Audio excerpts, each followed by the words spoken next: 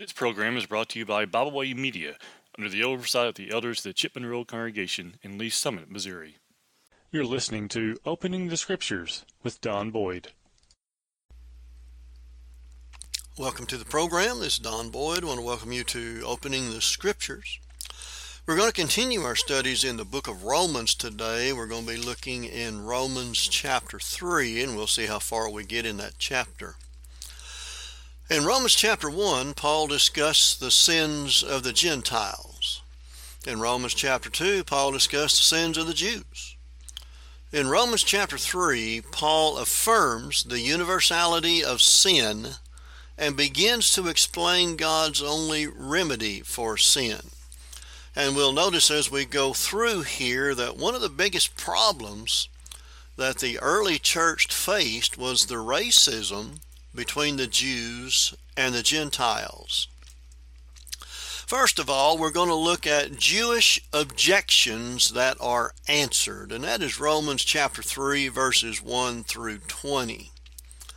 The Holy Spirit knew the Jews would object to the way that he had put the Jews and the Gentiles on the same plane regarding sin. So he had Paul answer the anticipated questions and answer them with logic and with Scripture. The first question is Romans chapter 3, verse 1, and that is, what advantage then have the Jews? Romans 3:1 says, what advantage then hath the Jew, or what profit is there of circumcision? The word advantage there from the Greek word perissos, and this is Thayer's 1b definition. It says preeminence, superiority, advantage, more eminent, more remarkable, more excellent. And then the word profit from ophaleia. Thayer says it means usefulness, advantage, or profit. So from what Paul was saying then so far in the letter, why did God even choose Abraham's seed and make a covenant with them if the Jew is no different from the Gentile? Well, the answer is in verse 2 of Romans 3. The Jews had God's word, the law of Moses, revealed to them. Paul states in Romans 3:2, much every way, chiefly because that unto them were committed the oracles of God. So much every way, that means in many ways. The oracles of God again refers to the Old Testament, the law of Moses. And there was a great opportunity for the Jews because they had God's word committed to them. As we'll notice back there in Romans 3 verse 2, because that unto them were committed the oracles of God. The word committed from the Greek word pisteuo, and this is Thayer's definition, to think to be true, to be persuaded of, to credit, place confidence in. So we will notice then you use that phrase place confidence in. It says in Romans 3:2, because that unto them God placed the confidence of his oracles. So the Gentiles had the word of God. We know that from the patriarchal system. But specific laws, point by point, were given to the Jews. In Romans 3:3, if the Jews were unfaithful and did not keep the law, did that mean that God would not keep his promises to them? Romans 3:3, for what if some did not believe?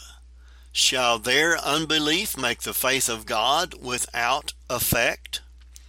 So again we have another objection here. Did the disobedience of the Jews cause God to cancel his promises? Well, in Romans chapter 3 verse 4, we see that what God says is true. He never lies. God forbid, the beginning there of the verse, Romans 3:4. God forbid, yea, let God be true, but every man a liar, as it is written, that thou mightest be justified in thy sayings, and mightest overcome when thou art judged. That statement comes from Psalm 51, verse 4. Psalm 51, I'll leave you a marker here in Romans. Go to Psalm 51, verse 4. It says there, again David speaking, against thee only have I sinned and done this evil in thy sight, that thou mightest be justified when thou speakest, and be clear when thou judgest. You see, human beings do lie. Human beings become unfaithful, but God never does. God is always right. God's word is always true. And God does not need anyone to believe it for it to be true. God is faithful and trustworthy, and he can be depended on to keep his word and to fulfill his promises. Over in the book of 1 Corinthians now, chapter 1, verse 9.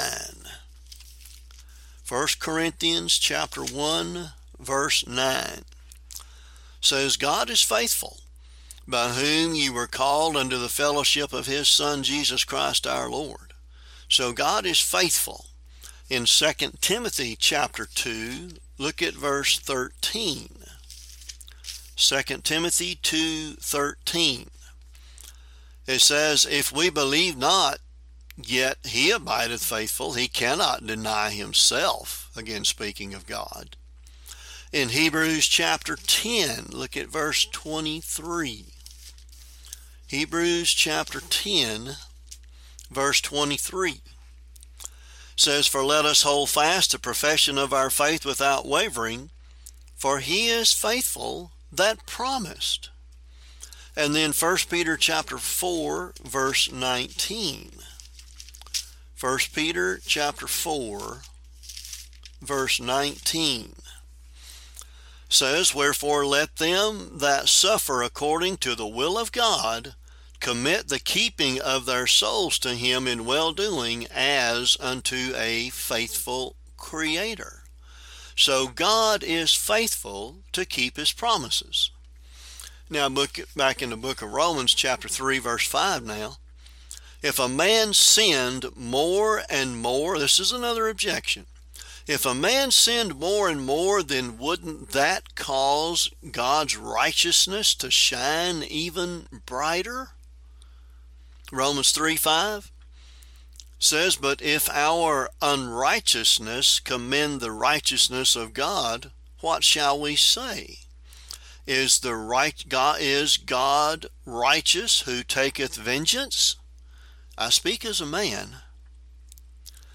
In other words, doesn't that really make God look good if we sin more? Well, does God's wrath against sin make him unrighteous? No. But then the objection would be, well, should we not be praised then? Because that really makes God look good instead of being punished. Well, Paul answers that objection in Romans 3:6. God could not judge the world if that statement we just made earlier was true. Romans 3:6. God forbid. For then how shall God judge the world? You see, the objection that we looked at there in verse 5 was false, because even the Jews believed God would judge the world. And if the logical consequence of the question is false, then the objection is also false. In Romans 3:7, the Jews were actually calling Paul's preaching a lie. Romans 3:7. For if the truth of God hath more abounded through my lie unto his glory, why yet am I also judged as a sinner? So what is he saying? The Jews considered Christianity to be a lie. So they regarded Paul's teachings as a lie also. So Paul is saying if his teachings were a lie or sin, and would cause God's glory to be increased, and that's following the reasoning of verse 5, Paul should not be judged a sinner. Yet that is what the Jews considered Paul, and they believed God would punish Paul for the lies he taught. Well, there were those who were slandering Paul's teachings, and that's Romans 3 verse 8. Romans 3:8. It says, "And not rather as we be slanderously reported, and has some affirm that we say, let us do evil that good may come, whose damnation is just." See, that's what they're saying that Paul is teaching. They're slanderously saying that about him, he says. The word slanderously from the Greek word blasphemeo. And Thayer says that means to speak reproachfully, rail at, revile, calumniate, blaspheme. And then he said these slanderers will receive their just condemnation. In Romans chapter 5 verse 20 says Paul did teach that God's grace abounded where where sin abounded. Romans 5:20 says, "Moreover the law entered that the offense might abound, but where sin abounded, grace did much more abound." And then in Romans chapter 6 verses 1 and 2, Paul never taught that we should sin so God's grace could abound. It's not something that we must do to make God's grace abound. Again, Romans 6, 1 and 2. "What shall we say then? Shall we continue in sin that grace may abound? God forbid. How shall we that are dead to sin live any longer therein?" So they're saying he's teaching things that he's not teaching. Now back in Romans chapter 3 then, are the Jews better than the Gentiles? Romans 3:9. He says, "What then? Are we better than they? No, in no wise. For we have before proved, both Jews and Gentiles, that they are all under sin." No, the Jews are not better than the Gentiles. No, even you look at races, no race is better than any other, because both Jews and Gentiles are all under sin. Well, most of the Jews thought they were better than the Gentiles. The Jews had greater privilege. They had greater opportunities. But when it came to being right with God, the Jews were no better than the Gentiles. And Paul reminded them that both Jews and Gentiles were all under sin. In John chapter 8, verse 34, John chapter 8, verse 34, it says there, Jesus answered them, and he's speaking to the Jews at this point, "Verily, verily, I say unto you, whosoever committeth sin is the servant of sin." That would be Jew or Gentile. And Jews are those of the Israelite descendant there. Gentiles are everybody else in the world. In Romans chapter 1 now, verse 16, Romans chapter 1, verse 16, both Jews and the Gentiles face condemnation and are in desperate need of the gospel of Jesus Christ. Romans 1:16. "For I am not ashamed of the gospel of Christ, for it is the power of God unto salvation to everyone that believeth, to the Jew first, and also to the Greek." Well, there are several quotations that Paul uses from the Old Testament. He uses these to drive home the point that he's been making all along about the sinfulness of mankind. And that's Romans 3, verses 10 through 18. First of all, we're going to look at verses 10 through 12. And we see there that all people sin when we reach an accountable age. Romans 3:10-12.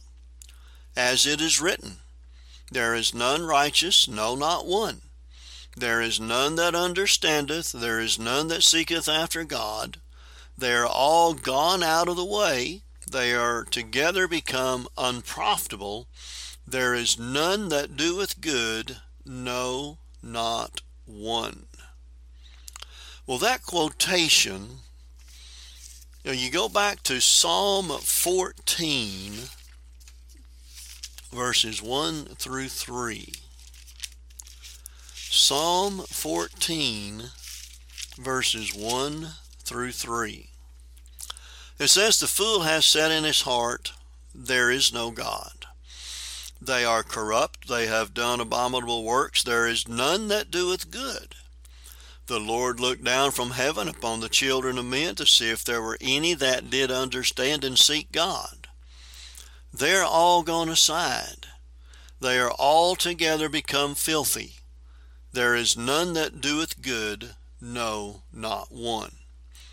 And then also you look at Psalm 53, verses 1 through 3. Psalm 53, 1 through 3.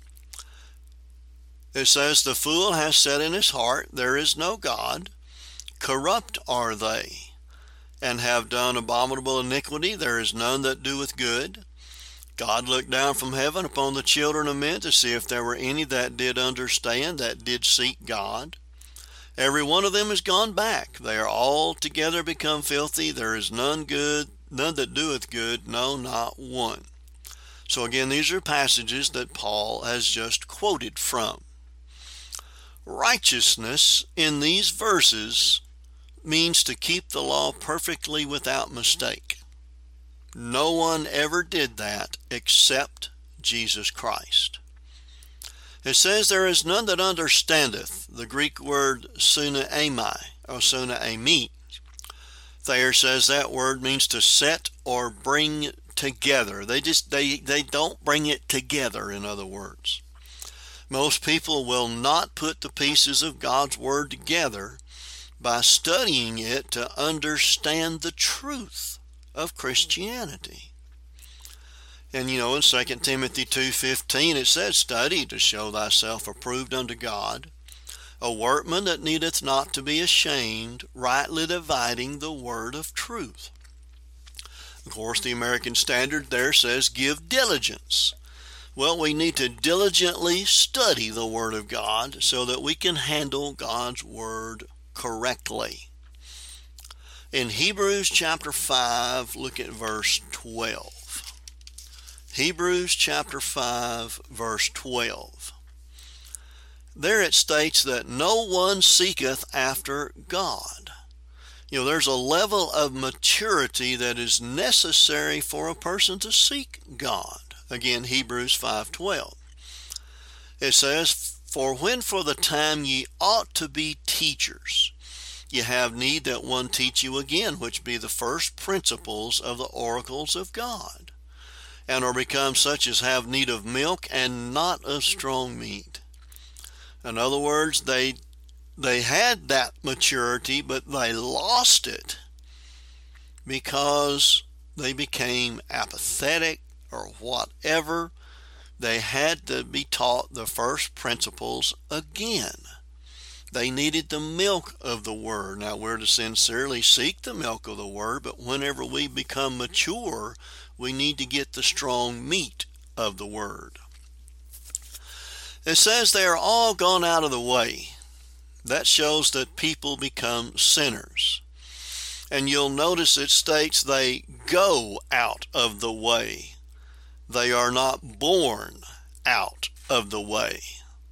So that's just another place that shows that we do not sin until we reach an accountable age. And then you notice also they become unprofitable. They are not born unprofitable. So again, another proof that people are not born in sin, according to Calvinism's total hereditary depravity.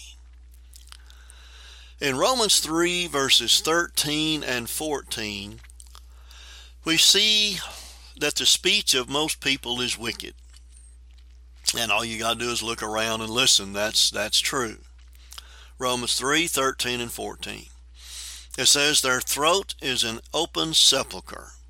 With their tongues they have used deceit. The poison of asps is under their lips, whose mouth is full of cursing and bitterness. Well, that quotation comes from Psalm 5, verse 9. Psalm chapter 5, or Psalm 5, verse 9. It says, for there is no faithfulness in their mouth. Their inward part is very wickedness. Their throat is an open sepulchre. They flatter with their tongue. We also find that in Psalm 10, verse 7. Psalm 10:7. For there is no faithfulness in their mouth. Their inward part is very wickedness. Their throat is an open sepulchre. They flatter with their tongue.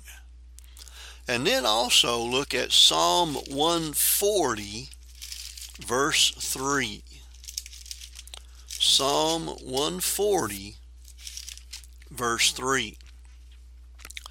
They have sharpened their tongues like a serpent. Adder's poison is under their lips. Selah. The word Selah there means think about it. Meditate on what was just said. Well, our speech does reveal our heart.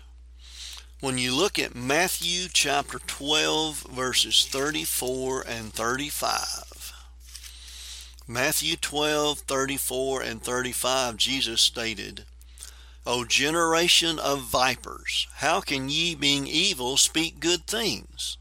For out of the abundance of the heart the mouth speaketh.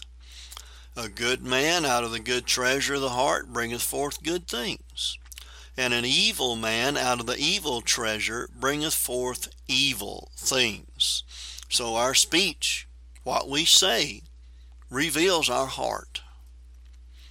In Matthew 12, 36 and 37, we find there that our speech will determine our justification or our condemnation.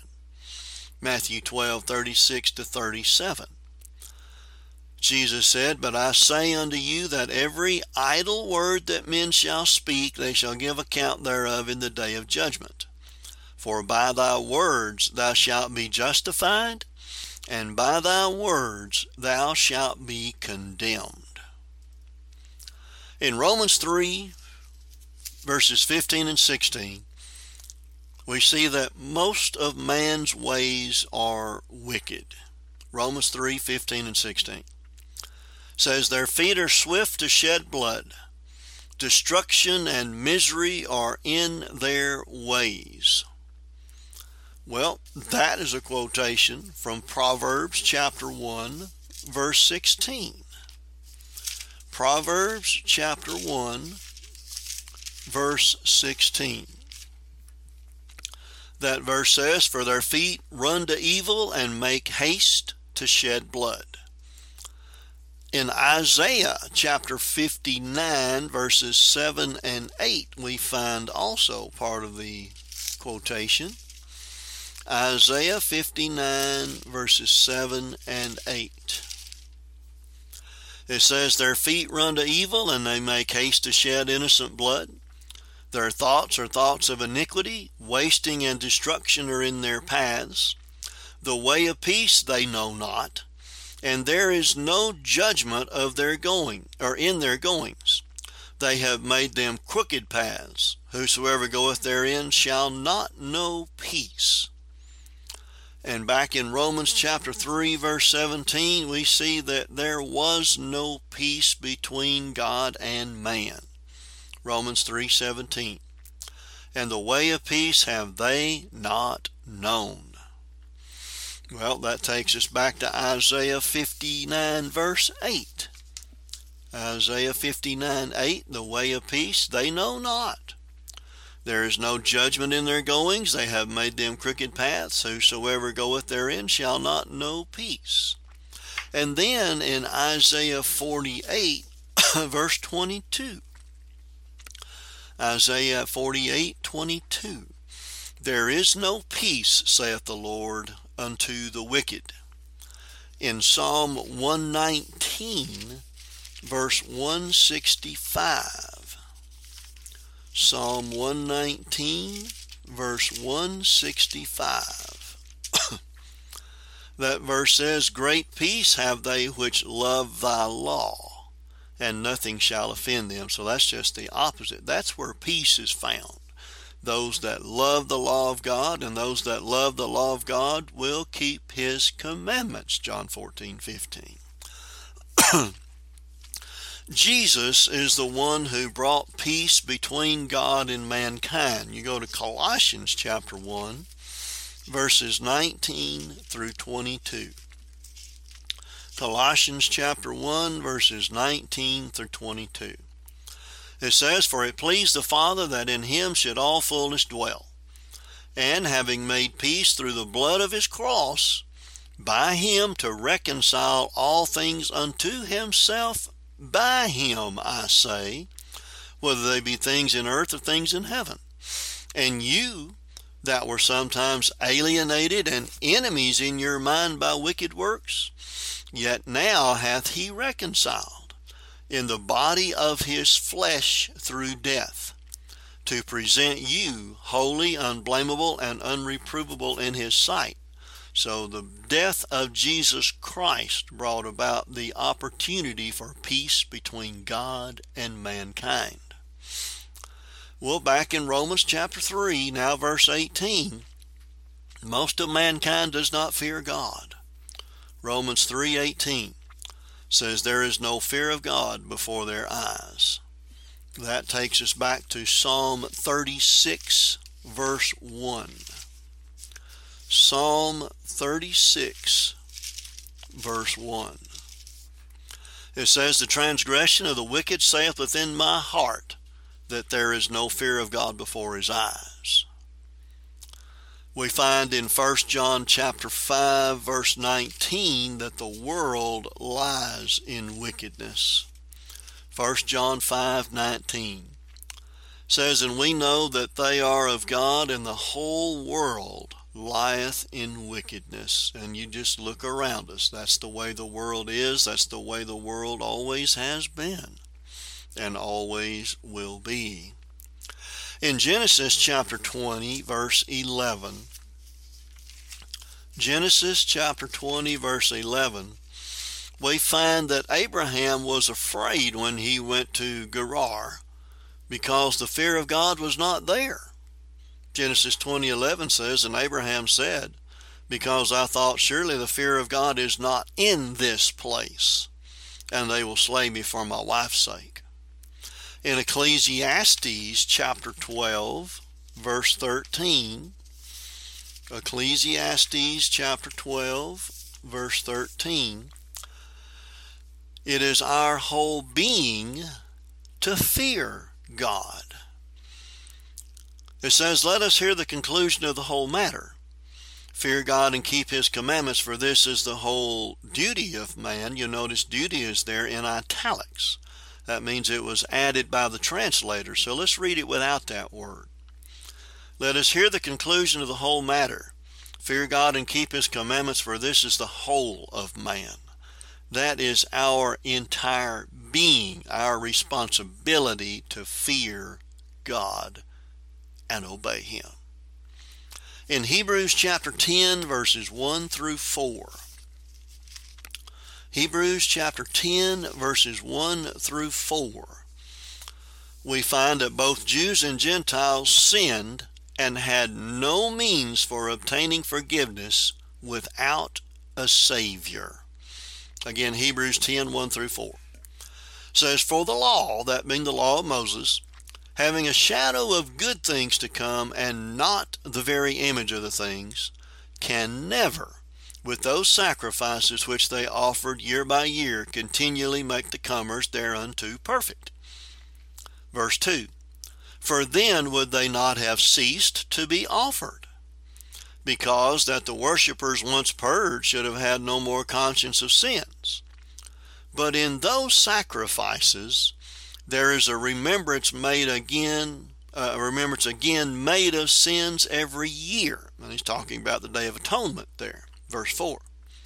For it is not possible that the blood of bulls and goats should take away sins. Well, in all of these quotations that we've looked at, Paul is proving from the Jews' scriptures that all people, including themselves, the Jews, are sinners because they violate God's will. In Romans 3:19, Paul comments on the multitude of charges he brought against the Jews. That verse says, Now we know that what things soever the law saith, it saith to them who are under the law, that every mouth may be stopped, and all the world may become guilty before God. You know, the law was given to the Jews, they were amenable to it, and they were guilty of breaking it. The phrase, every mouth may be stopped, phraso is the Greek word. Thayer says phraso means to fence in, block up, stop up, close up, to put to silence. So no one can contradict or prove or disprove the accusations Paul made against both Jew and Gentile. They can't prove those things to be false, those accusations. Mankind is hopeless and helpless for salvation without Christ. And then back in Romans 3:20, it just states there, the law of Moses, cannot save anyone. Romans 3:20 says, Therefore by the deeds of the law there shall no flesh be justified in his sight, for by the law is the knowledge of sin. In Galatians chapter 2, verse 16, Galatians 2:16, it says, Knowing that a man is not justified by the works of the law, but by the faith of Jesus Christ. Even we have believed in Jesus Christ, that we might be justified by the faith of Christ, and not by the works of the law. For by the works of the law shall no flesh be justified. You see, the law lets us know what's right and wrong. You flip over to Romans chapter 7, verse 7. Romans 7:7, it says, What shall we say then? Is the law sin? God forbid. Nay, I had not known sin but by the law, for I had not known lust except the law had said, Thou shalt not covet. Well, the law, both patriarchal and Mosaic, condemn. They condemn. But they cannot justify. Law cannot justify. The word justified there, from the Greek word dikaiao, Strong says, means to render, show, or regard as just or innocent. The only way to escape the punishment required by law is to be pardoned. And that's what Paul is going to talk about next there in Romans chapter 3, verses 21 to 31, and that's the way of righteousness. In Romans 3:21, we see the link between the Old and New Testaments. Romans 3:21. But now the righteousness of God without the law is manifest, being witnessed by the law and the prophets. So he's saying there, but now. That first word there, that indicates a change in what Paul is discussing. So having established that no law can provide justification, Paul is now going to tell that now, in the gospel dispensation, God's plan of righteousness is set forth. In Romans 1, again, verses 16 and 17, Paul says, For I am not ashamed of the gospel of Christ, for it is the power of God unto salvation to everyone that believeth, to the Jew first, and also to the Greek. For therein, that's in the gospel, is the righteousness of God revealed from faith to faith, as it is written, the just shall live by faith. You know, the law and the prophets told of the coming of the Messiah. Go to Deuteronomy chapter 18 and look at verse 15. Deuteronomy 18:15. It says, Moses speaking there, the Lord thy God will raise up unto thee a prophet from the midst of thee and of thy brethren like unto me. Unto him ye shall hearken. And then you go to Acts chapter 7, verse 37. Acts 37, in Stephen's sermon there, he says, this is that Moses which said unto the children of Israel, a prophet shall the Lord your God raise up unto you of your brethren like unto me, him shall ye hear. And then in Luke 24, verses 44 through 47, here after his resurrection, Jesus stated this, Luke 24, 44 to 47. And he said unto them, these are the words which I spake unto you while I was yet with you, that all things must be fulfilled, which were written in the law of Moses, and in the prophets, and in the Psalms concerning me. Then opened he their understanding, that they might understand the Scriptures, and said unto them, thus it is written, and thus it behooved Christ to suffer, and to rise from the dead the third day, and that repentance and remission of sin should be preached in his name among all nations, beginning at Jerusalem. So the Old Testament and the New Testament, they're not complete without each other. As Brother Robert Taylor stated, and I quote, the Old Testament is the New Testament concealed. The New Testament is the Old Testament revealed, unquote. In Romans 3:22, we see the plan by which you can be made righteous is only through Jesus Christ. Romans 3:22.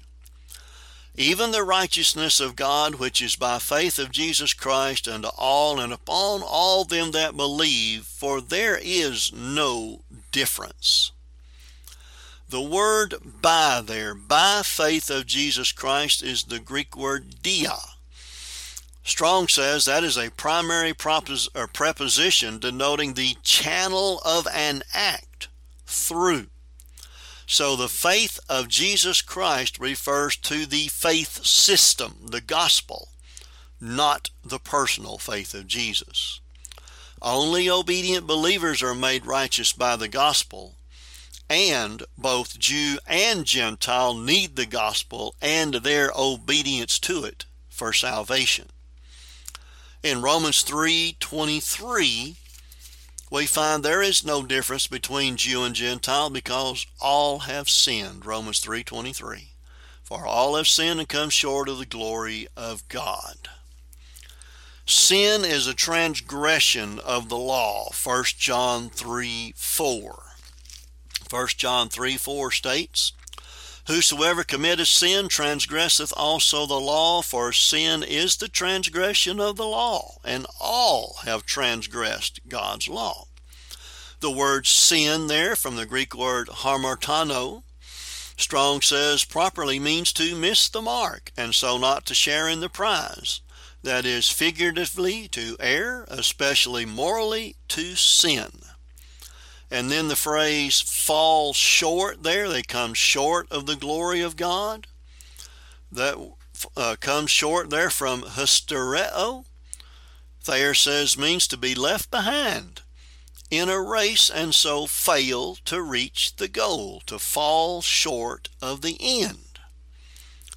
In Romans 3:24, we see God's plan for our justification is free to us, Romans 3:24, but being justified freely by his grace through the redemption that is in Christ Jesus. So he has offered justification freely to us. There are things we have to do to access it, though. Well, justified, dikaiao again, to render or show regard as just or innocent, and then to have redemption, apolatrosis, Thayer says that word means a releasing effected by payment of ransom. In 1 Corinthians chapter 6, verses 19 and 20, 1 Corinthians 6, 19 and 20, Paul asked the question, "What? Know ye not that your body is the temple of the Holy Ghost which is in you, which you have of God, and you're not your own? For you're bought with a price. Therefore glorify God in your body and in your spirit, which are God's." And justification and redemption are found only in Christ Jesus. Romans 6, verses 3 and 4. Romans 6, 3 and 4 state, "Know ye not that so many of us as were baptized into Jesus Christ were baptized into his death? Therefore," or because of that, "we are buried with him by baptism into death, that like as Christ was raised up from the dead by the glory of the Father, even so we also should walk in newness of life." So again, justification and redemption are found only in Jesus Christ, and the only way to get into Christ is baptism. Galatians 3:26 and 27 state that also. Galatians 3:26 and 27 says, "For ye are all the children of God by faith in Jesus Christ. For as many of you as have been baptized into Christ have put on Christ." In Ephesians chapter 2, verses 8 through 10, Ephesians 2, 8 through 10, God provided salvation by his grace through our obedient faith. Ephesians 2, 8 to 10. Says, "For by grace are you saved through faith, and that not of yourselves. It is the gift of God." That's the free gift there. Verse 9, "Not of works, lest any man should boast." There's no way we can work ourselves into heaven. Verse 10, "For we are his workmanship, created in Christ Jesus unto good works, which God hath before ordained that we should walk in them." So we are his workmanship. We're created in Christ Jesus. And how do we get into Christ Jesus? That's through baptism unto good works. Baptism is a good work that we have to do. Faith is a good work that we have to do. And all the other things that God has commanded us to do, those good works that he has ordained that we should walk in them. In Romans chapter 5, look at verses 1 and 2. This is how we access God's grace. Romans 5, 1 and 2. "Therefore, being justified by faith, we have peace with God through our Lord Jesus Christ, by whom also we have access by faith into this grace, wherein we stand and rejoice in hope of the glory of God." So our obedient faith is how we access God's grace. And of course, God does require obedient faith. Jesus simply stated in John 14:15, "If you love me, keep my commandments." In other words, if you want to prove your love, if you want to show your love, if you want me to know you love me, you obey me. In Galatians chapter 5, look at verse 6. Galatians chapter 5, verse 6. Says, "For in Jesus Christ," there we go again, "in Jesus Christ, neither circumcision availeth anything, nor uncircumcision," but notice this, "but faith which worketh by love." So our faith must work.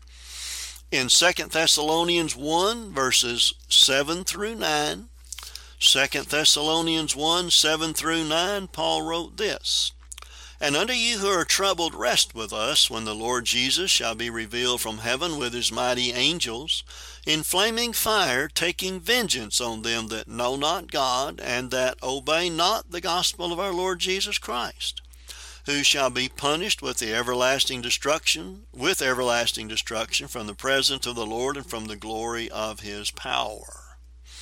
In Hebrews chapter 5, verses 8 and 9. Hebrews 5, 8 and 9. "Though he were a son, yet learned he obedience by the things which he suffered. And being made perfect, he became the author of eternal salvation unto all them that obey him." There's that obedience again. And back in Romans chapter 3, we're going to look at verse 25 now. God sent Jesus to be the propitiation for us. Romans 3:25. Whom God has set forth to be a propitiation through faith in his blood, to declare his righteousness for the remission of sins that are past through the forbearance of God. Now he set forth. That is the Greek word protithemi. There says it means to set forth, to be looked at, exposed to view. And then propitiation, helesterion. It means an expiatory place or thing, that is, concretely, an atoning victim, or specifically the lid of the ark in the temple. So Christ is our atoning victim. And an expiatory there in that definition, that's the act of atoning for sin or wrongdoing. So a propitiation, Jesus satisfies the demands of the law and appeases the wrath of God. In Romans 6:3 and 4, we find again the blood of Christ has the power to wash away our sins when we obey the demands of the gospel. Romans 6:3 and 4 again. Know ye not that so many of us as were baptized into Jesus Christ were baptized into his death? Therefore we are buried with him by baptism into death, that like as Christ was raised up from the dead by the glory of the Father, even so we also should walk in newness of life.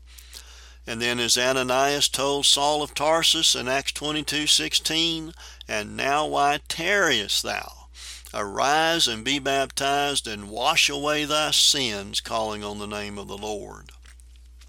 In Colossians chapter 2 verse 12, we see the power is not in the water, but it is in the blood, which is applied by God when we are scripturally baptized. Colossians 2:12 says, buried with him in baptism, wherein also ye are risen with him through the faith of the operation of God, who hath raised him from the dead. God does the work in baptism. In 1 John 1:7 through 9, that blood of Jesus continues to wash away the sins of the child of God as long as we continue to walk in the light. 1 John 1:7 through 9.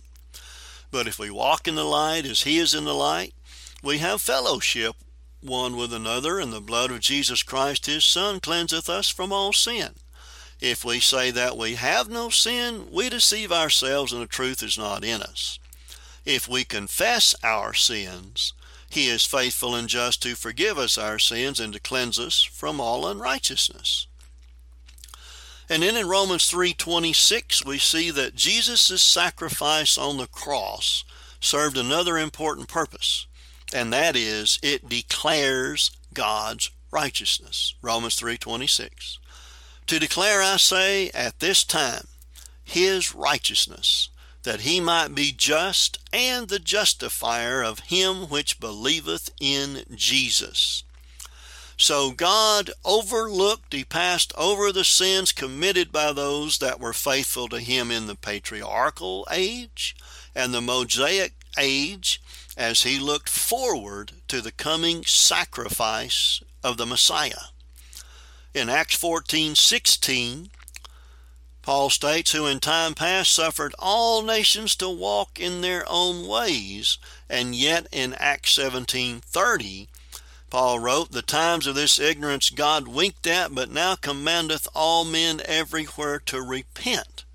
So in other words, God did not force nations to serve him. He allowed them to do as they wanted, but he will destroy all in hell who do not repent.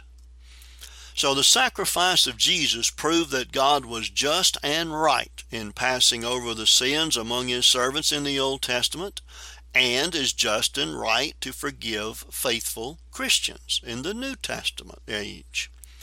In Romans 3:27, neither Jews nor Gentiles have any right to boast. Romans 3:27. Where is boasting then? It is excluded. By what law? Of works? Nay, but by the law of faith. Well, the law of works refers to the law of Moses. The word boasting there is the Greek word kalchesis, which means the act of glorying. That's Thayer's definition. It said it is excluded, ekleo. Thayer says that means to shut out, to turn out of doors. So God's plan to redeem mankind by the sacrifice of Jesus excludes all human boasting and glorying. And the Jews would ask, by what law? And Paul answered, not by the law of works, but by the law of faith. James 2:10 says, for whosoever shall keep the whole law and yet offend in one point, he is guilty of all. So if you offend in one point, you are guilty as a transgressor. And the law of faith, that's the gospel which teaches us we must obey God to have salvation. Matthew 7:21. Not everyone that saith unto me, Lord, Lord, shall enter into the kingdom of heaven, but he that doeth the will of my Father which is in heaven. And in Romans 3:28, the conclusion of all that Paul has written up to this point, law-keeping cannot, law-keeping alone will not save anyone. Romans 3:28. Therefore we conclude that man is justified by faith without the deeds of the law.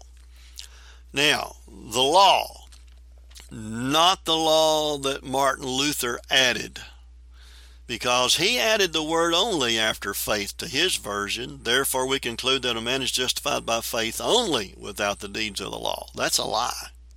That is false teaching.